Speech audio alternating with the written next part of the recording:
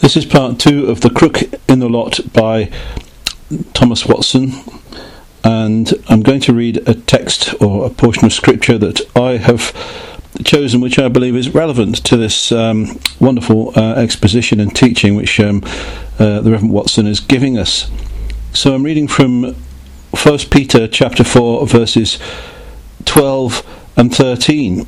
1 Peter chapter 4 verses 12 and 13, where we read, "Beloved, think it not strange concerning the fiery trial, which is to try you, as though some strange thing happened unto you. But rejoice inasmuch as ye are partakers of Christ's sufferings, that when his glory shall be revealed, ye may be glad also with exceeding joy." Amen. May God bless that reading of his word to us. So yesterday we read the first part, a portion that I chose to read from The Crook in the Lot by Thomas Watson, and in this Watson is likening the difficulties that we have in our lives to crooks. Now, what he means by a crook isn't somebody who robs banks, but a curved device, such as on the crook of a shepherd, when we should be or desiring to go straight on in life, straight forwards without any problems. A crook is put into our life. It's something which causes us trouble. At times it might be something minor which causes us a minor irritation. Maybe our car breaks down, and not in Thomas Watson's day of course, but maybe our car breaks down and that gives us some inconvenience for a day or so. Maybe something very great. We may have prolonged torment from physical illness. Many have known that, and even now in our generation, as a doctor, I've met so many people who have pain which is difficult to manage.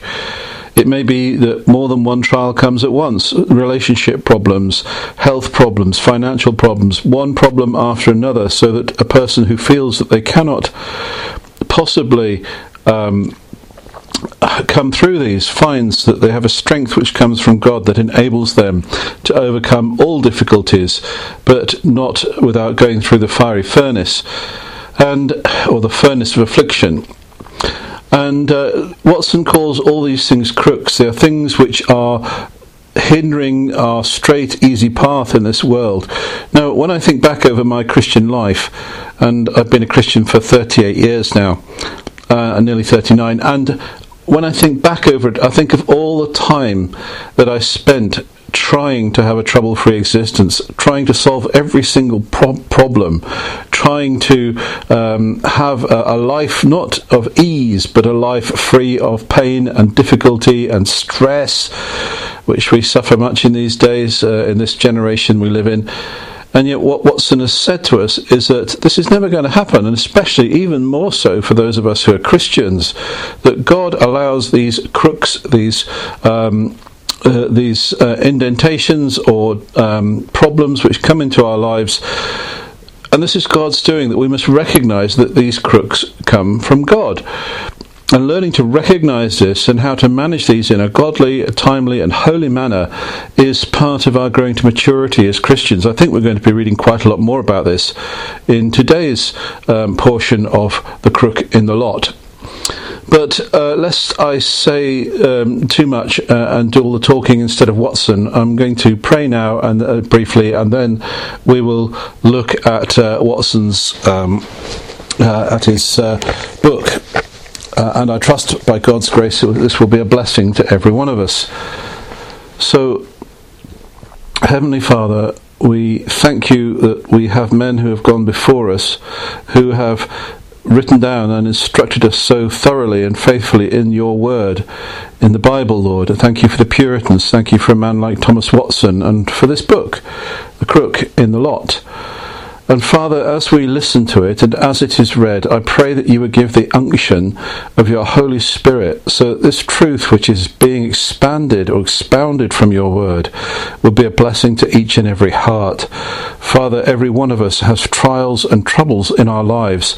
Help us to learn how to bring these to you, Lord, to recognise your hand in all of these things, to recognise your goodness, mercy and love towards us in everything that happens to us, Lord. And Father, I pray, Lord, that you bless this reading of this book now, and this I ask and pray in Jesus' precious name. Amen. So, the crook in the lot, part 2. Having seen the crook itself, we are in the next place to consider of God's making it. And here is to be shown, 1, that it is of God's making, 2, how it is of his making, and 3, why he makes it. First, that the crook in the lot, whatever it is of God's making, appears from these 3 considerations. Excuse me. First, it cannot be questioned, but the crook in the lot, considered as a crook, is a penal evil, whatever it is for the matter of it. That is, whether the thing in itself, its immediate cause and occasion, are sinful or not, it is certainly a punishment of affliction. Now, as it may be, as such, holily and justly brought on us by our sovereign Lord and Judge, so he expressly claims the doing or making of it. Scripture quote, "Shall there be evil in a city and the Lord has not done it?" End quote. Wherefore, since there can be no penal evil but of God's making, and the crook in the lot is such an evil, it is necessarily concluded to be of God's making. Secondly, it is evident from the Scripture doctrines of divine providence that God brings about every man's lot and all the parts of it. He sits at the helm of human affairs and turns them about in whatever way he lists. Scripture quote, "Whatever the Lord pleased, that he did in heaven and in earth, in the seas and all deep places." End quote. There is not anything, whatever befalls us, without his overruling hand. The same providence that brought us out of the womb brings us to and fixes us in the condition and place allotted for us by him who, Scripture quote, has determined the times and the bounds of our habitation. End quote. It overrules the smallest and most casual things about us, such as, Scripture quote, hairs of our head being all numbered, end quote, and, Scripture quote, lot cast into the lap, end quote. Yea, the free acts of our will by which we choose for ourselves, for even, Scripture quote, the king's heart is in the hand of the Lord as rivers of water, end quote, and the whole steps we make, and which others make in reference to us, for, Scripture quote, the way of man is not in himself, it is not in man that walks to direct his steps, end quote. And this, whether these steps causing the crook are deliberate and sinful ones, such as Joseph's brothers selling him into Egypt, or whether they are undesigned, such as manslaughter, purely casual, as when one hewing wood kills his neighbour with, Scripture quote, the head of the axe slipping from the helve, end quote. For there is a holy and wise providence that governs the sinful and the heedless actions of men, as a rider does a lame horse, of whose halting not he, but the horse's lameness is the true and proper cause. Wherefore in the former of these cases God is said to have sent Joseph into Egypt, and in the latter to deliver one into his neighbour's hand. Lastly, God has, by an eternal decree, immovable as mountains of brass, appointed the whole of everyone's lot, the crooked part of it as well as the straight. By the same eternal decree by which the high and low parts of the earth, the mountains and the valleys, were appointed, are the heights and the depths, the prosperity and adversity in the lot of the inhabitants of their determined. And they are brought about in time in a perfect agreeableness there. The mystery of providence in the government of the world is, in all the parts of it, the building reared up of God in exact conformity to the plan in his decree. Scripture quote, who works all things after the counsel of his own will, end quote, so that there is never a crook in one's lot, but may be run up to this original. Of this, Job piously sets us an example in his own case. Scripture quote, "He is in one mind, and who can turn him? And what his soul desires, even that he does. For he performs the thing that is appointed for me, and many such things are with him." End quote. Second, that we may see how the crook in the lot is of God's making, we must distinguish between pure sinless crooks and impure sinful ones. First, there are pure and sinless crooks, which are mere afflictions, cleanly crosses, grievous indeed, but not defiling. Such was Lazarus's poverty, Rachel's barrenness, and Leah's tender eyes, the blindness of the man who had been so from his birth. Now the crooks of this kind are of God's making, by the efficacy of his power directly bringing them to pass, and causing them to be. He is the maker of the poor. Scripture quote, "Whoso mocks the poor reproaches his maker." End quote. That is, reproaches God, who made him poor according to that, quote, "the Lord makes poor." End quote. It is he that has the key of the womb, and as he sees meat, shuts it, or opens it. And it is, Scripture quote, "he that forms the eyes." End quote. And the man was born blind, that the works of God should be manifested in him. That was a Scripture quote. Therefore he says to Moses, Scripture quote, "Who makes the dumb, or deaf, or the seeing, or the blind? Have not I, the Lord?" End quote. Such crooks in the lot are of God's making, in the most ample sense, and in their full comprehension, being the direct effects of his agency, as well as the heavens and the earth. Secondly, there are impure, sinful crooks, which in their own nature are sins as well as afflictions, defiling as well as grievous. Such was the crook made in David's lot, through his family disorders, the defiling of Tamar, the murder of Amnon, the rebellion of Absalom, all of them unnatural. Of the same kind was that made in Job's lot, by the Sabaeans and Chaldeans, taking away his substance and slaying his servants. As these were the afflictions of David and Job respectively, so they were the sins of the actors, the unhappy instruments of it. Thus one and the same thing may be to one a heinous sin, defiling and laying him under guilt, and to another an affliction, laying him under suffering only. Now the crooks of this kind are not of God's making in the same latitude as those of the former. For he neither puts evil in the heart of any, nor stirs up to it. Scripture quote, "He cannot be tempted with evil, neither does he tempt any man." End quote. But they are of his making, by his holy permission of them, powerful bounding of them, and wise overruling of them to some good end. First, he holily permits them, suffering men, Scripture quote, "to walk in their own ways," end quote, though he is not the author of those sinful crooks, causing them to be by the efficacy of his power. Yet if he did not permit them, willing not to hinder them, they could not be at all, for Scripture quote, "he shuts and no man opens," end quote.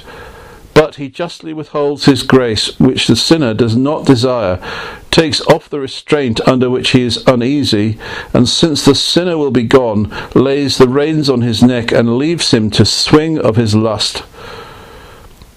Scripture quote, "Ephraim is joined to his idols, let him alone," end quote.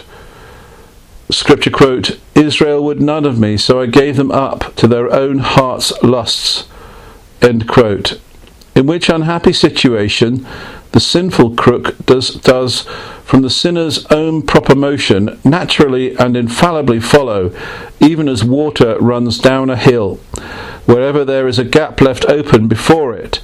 So in these circumstances, Scripture quote, "Israel walked in their own counsels," end quote. And thus this kind of crook is of God's making, as a just judge, punishing the sufferer by it. This view of the matter silenced David under Shimei's cursings. Scripture quote, "Let him alone, and let him curse, for the Lord has bidden him," end quote. Secondly, he powerfully bounds them. Scripture quote, the remainder of wrath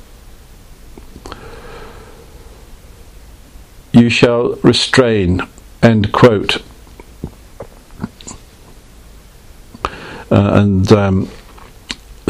Watson comments that it's talking about the creatures, not the Creator's wrath here, man's wrath, not the wrath of God.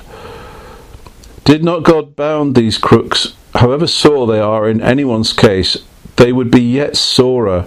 But he says to the sinful instrument, as he said to the sea, Scripture quote, until this time you shall come, but no further, and here your proud waves shall be stayed, end quote. He lays a restraining band on him, that he cannot go one step farther in the way of his impetuous lust drives than he sees meet to permit.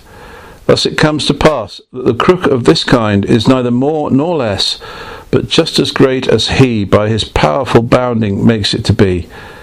An eminent instance of this we have in the case of Job, whose lot was crooked through a peculiar agency of the devil. But even to that grand sinner God set a bound in the case. Scripture quote, the Lord said to Satan, behold, all that he has is in your power, only do not put forth your hand on him. End quote. Now Satan went the full length of the bound, leaving nothing within the compass of it untouched, which he saw could make for his purpose. But he could by no means move one step beyond it to carry his point, which he could not gain within it. And therefore, to make the trial greater and the crook sorer, nothing remains but that the bounds set should be removed, and the sphere of his agency enlarged, for which cause he says, Scripture quote, but touch his bone and his flesh, and he will curse you to your face, end quote. And it being removed accordingly, but withal a new one set, Scripture quote, behold, he is in your hand, but save his life, end quote. The crook was carried to the utmost that the new bound would permit, in a consistency with his design of bringing Job to blaspheme. Scripture quote, Satan smote him with sore boils from the sole of his foot to the crown of his head, end quote. And had it not been for this bound securing Job's life, he, after finding this attempt unsuccessful too, had doubtless dispatched him at once. Thirdly, he, that is God, wisely overrules them to some good purpose, becoming the divine perfections, while the sinful instrument has an ill design in the crook caused by him. God directs it to a holy and good end. In the disorders of David's family, Amnon's design was to gratify a brutish lust, Absalom's to glut himself with revenge and to satisfy his pride and ambition. But God meant by that means to punish David for his sin in the matter of Uriah. In the crook made in Job's lot by Satan and the Sabaeans and Chaldeans, his instruments, Satan's design was to cause Job to blaspheme, and theirs to gratify their covetousness. But God had another design in this way, becoming himself, namely, to manifest Job's sincerity and uprightness. Did he not wisely and powerfully overrule those crooks made in men's lot? No good could come out of them, but he always overrules them so as to fulfill his own holy purposes in this way. Howbeit the sinner means not so, for his designs cannot miscarry. His, Scripture quote, counsel shall stand, end quote. So the sinful crook is, by the overruling hand of God, turned about to his own glory and his people's good in the end. According to the word, Scripture quote, the Lord has made all things for himself, end quote. New quote, all things work together for the good to them that love God, end quote. Thus Haman's plot for the destruction of the Jews, Scripture quote, was turned to the contrary, end quote. Turned to the contrary, end quote. And the crook made in Joseph's lot by his own brothers, selling him into Egypt, though it was on their part most sinful and of a most mischievous design, yet as it was of God's making, by his holy permission, powerful bounding, and wisely overruling it, had an issue well becoming the divine wisdom and goodness, both of which Joseph notices to them. Scripture quote, "As for you, you thought evil against me, but God meant it to good, to bring to pass, as it is this day, to keep many people alive." End quote. 3. It remains to inquire why God makes a crook in one's lot, and this is to be cleared by discovering the design of that dispensation, a matter which it concerns everyone to know and carefully to notice in order to a Christian improvement of the crook in their lot. The design of it seems to be chiefly sevenfold. First, the trial of one's state, whether one is in the state of grace or not, whether a sincere Christian or a hypocrite. Though every affliction is trying, yet here I conceive lies the main providential trial a man is brought into with reference to his state, for as much as the crook in the lot being a matter of continued course, one has occasion to open and show himself again and again in the same thing, from where it comes to pass, that it ministers ground for a decision in that momentous point. It was plainly on this foundation that the trial of Job's state was put. The question was whether Job was an upright and sincere servant of God, as God himself testified of him, or but a mercenary one, a hypocrite, as Satan alleged against him. And the trial of this was put on the crook to be made in his lot.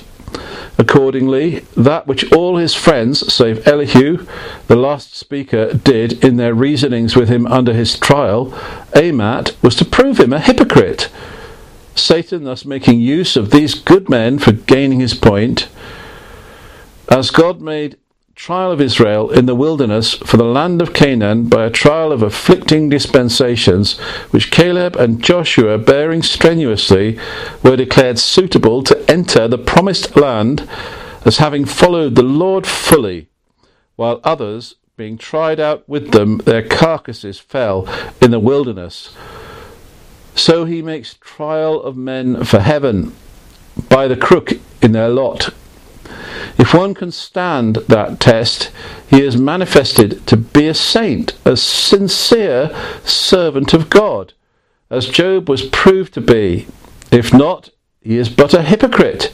He cannot stand the test of the crook in his lot, but goes away like dross in God's furnace, a melancholy instance of which we have in that man of honour and wealth, who with high pretences of religion, arising from a principle of moral seriousness, addressed himself to our Saviour to know, quote, Bible quote, what he should do that he might inherit eternal life, end quote. Our Saviour, to discover the man to himself, makes a crook in his lot, where all along before it had stood even, obliging him by a probatory command to sell and give away all that he had and follow him. Scripture quote, "Sell whatever you have and give to the poor, and come, take up the cross and follow me." End quote.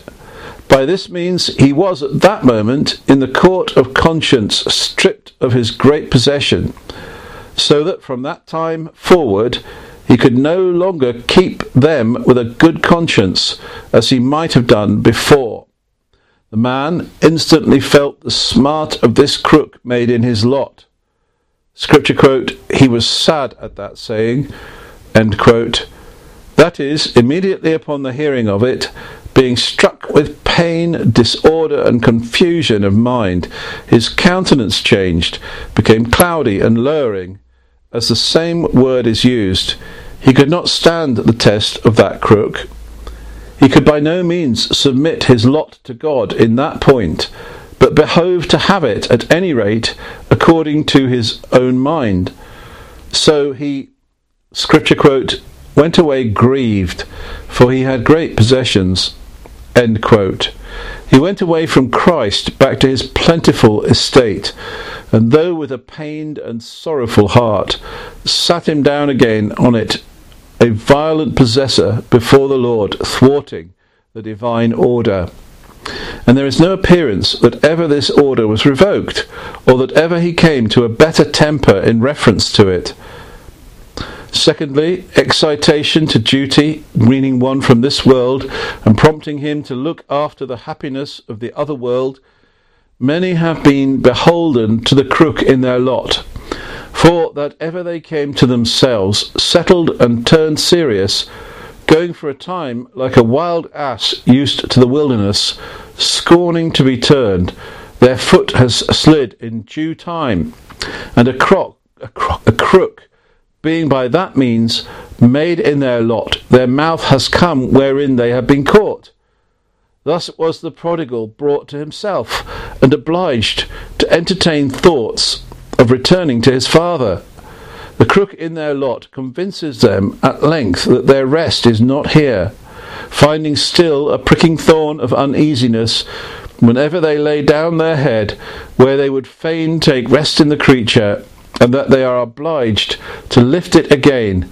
They are brought to conclude there is no hope from that quarter, and begin to cast about for rest another way, so it makes them errands to God, which they did not have before, for as much as they feel a need of the comforts of the other world, to which their mouths were out of taste, while their lot stood even to their mind. Wherefore, whatever use we make of the crook in our lot, the voice of it is, Scripture quote, "Arise and depart, this is not your rest," end quote. And it is surely that which of all means of mortification of the afflictive king most deadens a real Christian to this life and world. Amen. Good instruction. I continue. Thirdly, conviction of sin, as when one walking heedlessly is suddenly taken ill of a lameness, his going halting the rest of his way convinces him of having made a wrong step, and every new painful step brings it afresh to his mind. So God makes a crook in one's lot, to convince him of some false step he has made, or course he has taken. What the sinner would otherwise be apt to overlook, forget, or think light of, is by this means recalled to mind, set before him as an evil and bitter thing, and kept in remembrance, that his heart may every now and then bleed for it afresh. Thus, by the crook, men's sin finds them out to their conviction. Scripture quote, "As the thief is ashamed when he is found," end quote. To which Joseph's brothers feelingly express, under the crook made in their lot in Egypt, Scripture quote, "We are verily guilty concerning our brother," end quote. New quote, "God has found out the iniquity of your servants," end quote. The crook in the lot, usually in its nature of circumstances, so naturally refers to the false step or course that it serves for a providential memorial of it, bringing the sin, though of an old date, fresh to remembrance, and for a badge of the sinner's folly in word or deed, to keep it ever before him. When Jacob found Leah through Laban's unfair dealing, palmed on him for Rachel, how could he miss of a stinging remembrance of the cheat he had, 7 years at least before, put on his own father, pretending himself to be Esau? How could it miss of galling him occasionally afterwards during the course of the marriage? He had imposed on his father the younger brother for the elder, and Laban imposed on him the elder sister for the younger. The dimness of Isaac's eyes favoured the former cheat, and the darkness of the evening did as much favour the latter. So he behoved to say, as Adoni-Bezek in another case, Scripture quote, "As I have done, so God has requited me," end quote. In like manner, Rachel, dying in childbirth, could hardly avoid a melancholy reflection on her rash and passionate expression, Scripture quote, "Give me children," or else I die." End quote. Even holy Job read in the crook in his lot some false steps he had made in his youth many years before. Scripture quote, "You write bitter things against me and make me possess the iniquities of my youth." End quote. Fourthly, correction or punishment for sin. In nothing more than in the crook of the lot is that word verified. Scripture quote, "Your own wickedness shall correct you, and your backslidings shall reprove you." End quote. God may for a time wink at one's sin, which afterward he will set a brand of his indignation upon, in crooking the sinner's lot, as he did in the case of Jacob and of Rachel, mentioned before. Though the sin was a passing action, or a course of no long continuance, the mark of the divine displeasure for it set on the sinner in the crook of his lot may pain him long and sore, that by repeated experience he may know what an evil and bitter thing it was. David's killing Uriah by the sword of the Ammonites was soon over, but for that cause, Scripture quote, "the sword never departed from his house." End quote. Gehazi quickly obtained 2 bags of money from Naaman in the way of falsehood and lying, but as a lasting mark of the divine indignation against the profane trick, he got withal a leprosy which craved to him while he lived, and to his posterity after him. This may be the case as well where the sin is pardoned, as to the guilt of eternal wrath, as where it is not, and one may have confessed and sincerely repented of that sin, which yet shall make him go halting to the grave, though it cannot carry him to hell. A man's person may be accepted in the beloved, who yet has a particular badge of the divine displeasure, with his sin hung on him in the crook of his lot. Scripture quote, "You were a God that forgave them, though you took vengeance on their inventions." End quote. Fifthly, preventing of sin. Scripture quote, "I will hedge up your way with thorns, and make a wall that she shall not find her paths." End quote. The crook in the lot will readily be found to lie cross to some wrong bias of the heart, which peculiarly sways with the party, so it is like a thorn hedge, or a wall in the way, which that bias inclines him to. The defiling objects in the world specially take and prove ensnaring, as they are suited to the particular cast of temper in men. But by means of the crook in the lot, the paint and varnish is worn off the defiling object, by which it loses its former taking appearance. Thus the edge of corrupt affections is blunted, temptation weakened, and much sin prevented.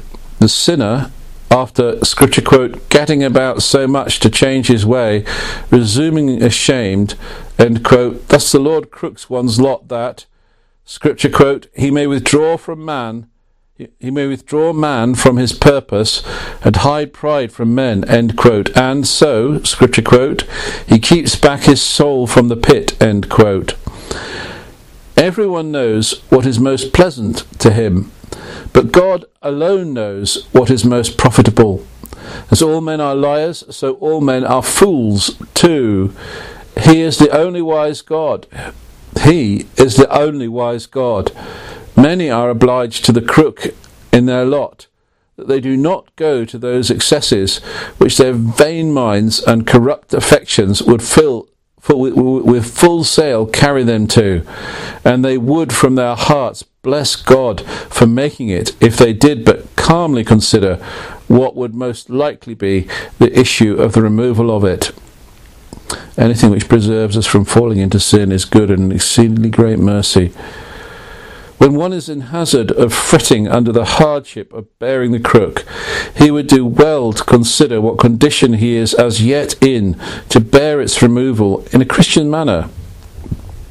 Sixthly, discovery of latent corruption, whether in saints or sinners. There are some corruptions in every man's heart which lie as it were so near the surface that they are ready on every turn to rise up. But then there are others also which lie so very deep that they are scarcely observed at all. But as the fire under the pot makes the scum rise up, appear on top and run over, so the crook in the lot rises up from the bottom and brings out such corruption as otherwise one could hardly imagine to be within. Who would have suspected such strength of passion in the meek Moses, as he discovered at the waters of strife, and for which he was kept out of Canaan? Or so much bitterness of spirit in the patient Job as to charge God with becoming cruel to him? So much ill nature in the good Jeremiah as to curse not only the day of his birth, but even the man who brought tidings of it to his father? Or such a tang of atheism is Asaph as to pronounce religion a vain thing? But the crook in the lot bringeth out these things, showed them to have been within, how long soever they had lurked unobserved. And as this design, however indecently proud scoffers allow themselves to treat it, is in no way inconsistent with the divine perfections, so the discovery of itself is necessary for the due humiliation of sinners, and to stain the pride of all glory, that men may know themselves. Both of which appear in that it was on this very design that God made the long-continued crook in Israel's lot in the wilderness, even to humble them, and to prove them, to know what was in their heart. Seventhly, the exercise of grace in the children of God, the exercise of grace in the children of God. Believers, through the remains of indwelling corruption, are liable to fits of spiritual laziness and inactivity, in which their graces lie dormant for the time. Besides, there are some graces which of their own nature are but occasional in their exercise, as being exercised only upon occasion of certain things which they have a necessary relation to, such as patience and long-suffering. Now the crook in the lot serves to rouse up a Christian to the exercise of the graces, overpowered by corruption, and withal to call forth to action the occasional graces, ministering proper occasions for them. The truth is, the crook in the lot is the great engine of providence for making men appear in their true colours, discovering both their ill and their good. And if the grace of God is in them, it will bring it out and cause it to display itself. It so puts the Christian to his shifts that however it makes him stagger for a while, yet it will at length evidence both the reality and the strength of grace in him. Scripture quote, "You are in heaviness through manifold temptations, that the trial of your faith, being much more precious than of gold that perishes, may be found unto praise." End quote.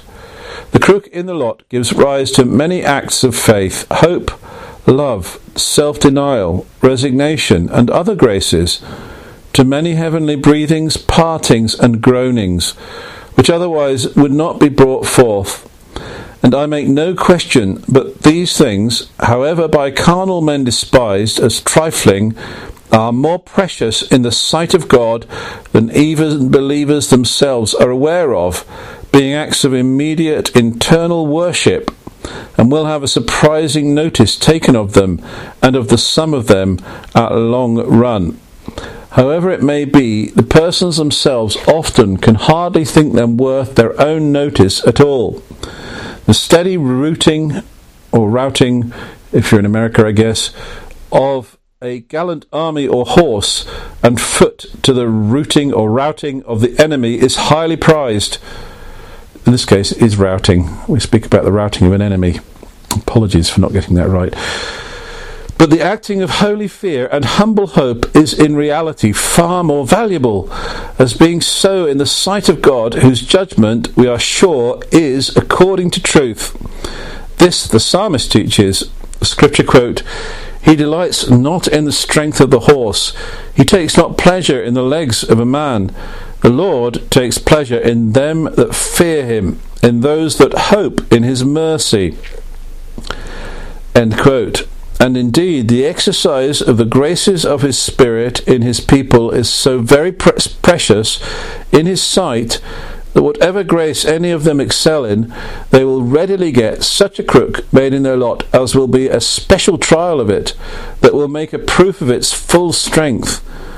Abraham excelled in the grace of faith, in trusting God's bare word and promise above the dictates of sense, and God giving him a promise that he would make of him a great nation, made withal a crook in his lot, by which he had enough ado with all the strength of his faith, while he was obliged to leave his country and kindred, and sojourn among the Canaanites, his wife continuing barren till past the age of childbearing. And when she had at length brought forth Isaac, and he was grown up, he was called to offer him up for a burnt offering, the more exquisite trial of his faith, that Ishmael was now expelled his family, and that it was declared that in Isaac only his seed should be called. Scripture quote, Moses was very meek above all the men which were on the face of the earth. End quote. And he was entrusted with the conduct of a most perverse and unmanageable people. The crook in his lot plainly designed for the exercise of his meekness. Job excelled in patience, and by the crook in his lot he got as much to do with it. For God gives none of his people to excel in a gift, but some time or other he will afford them use for the whole compass of it.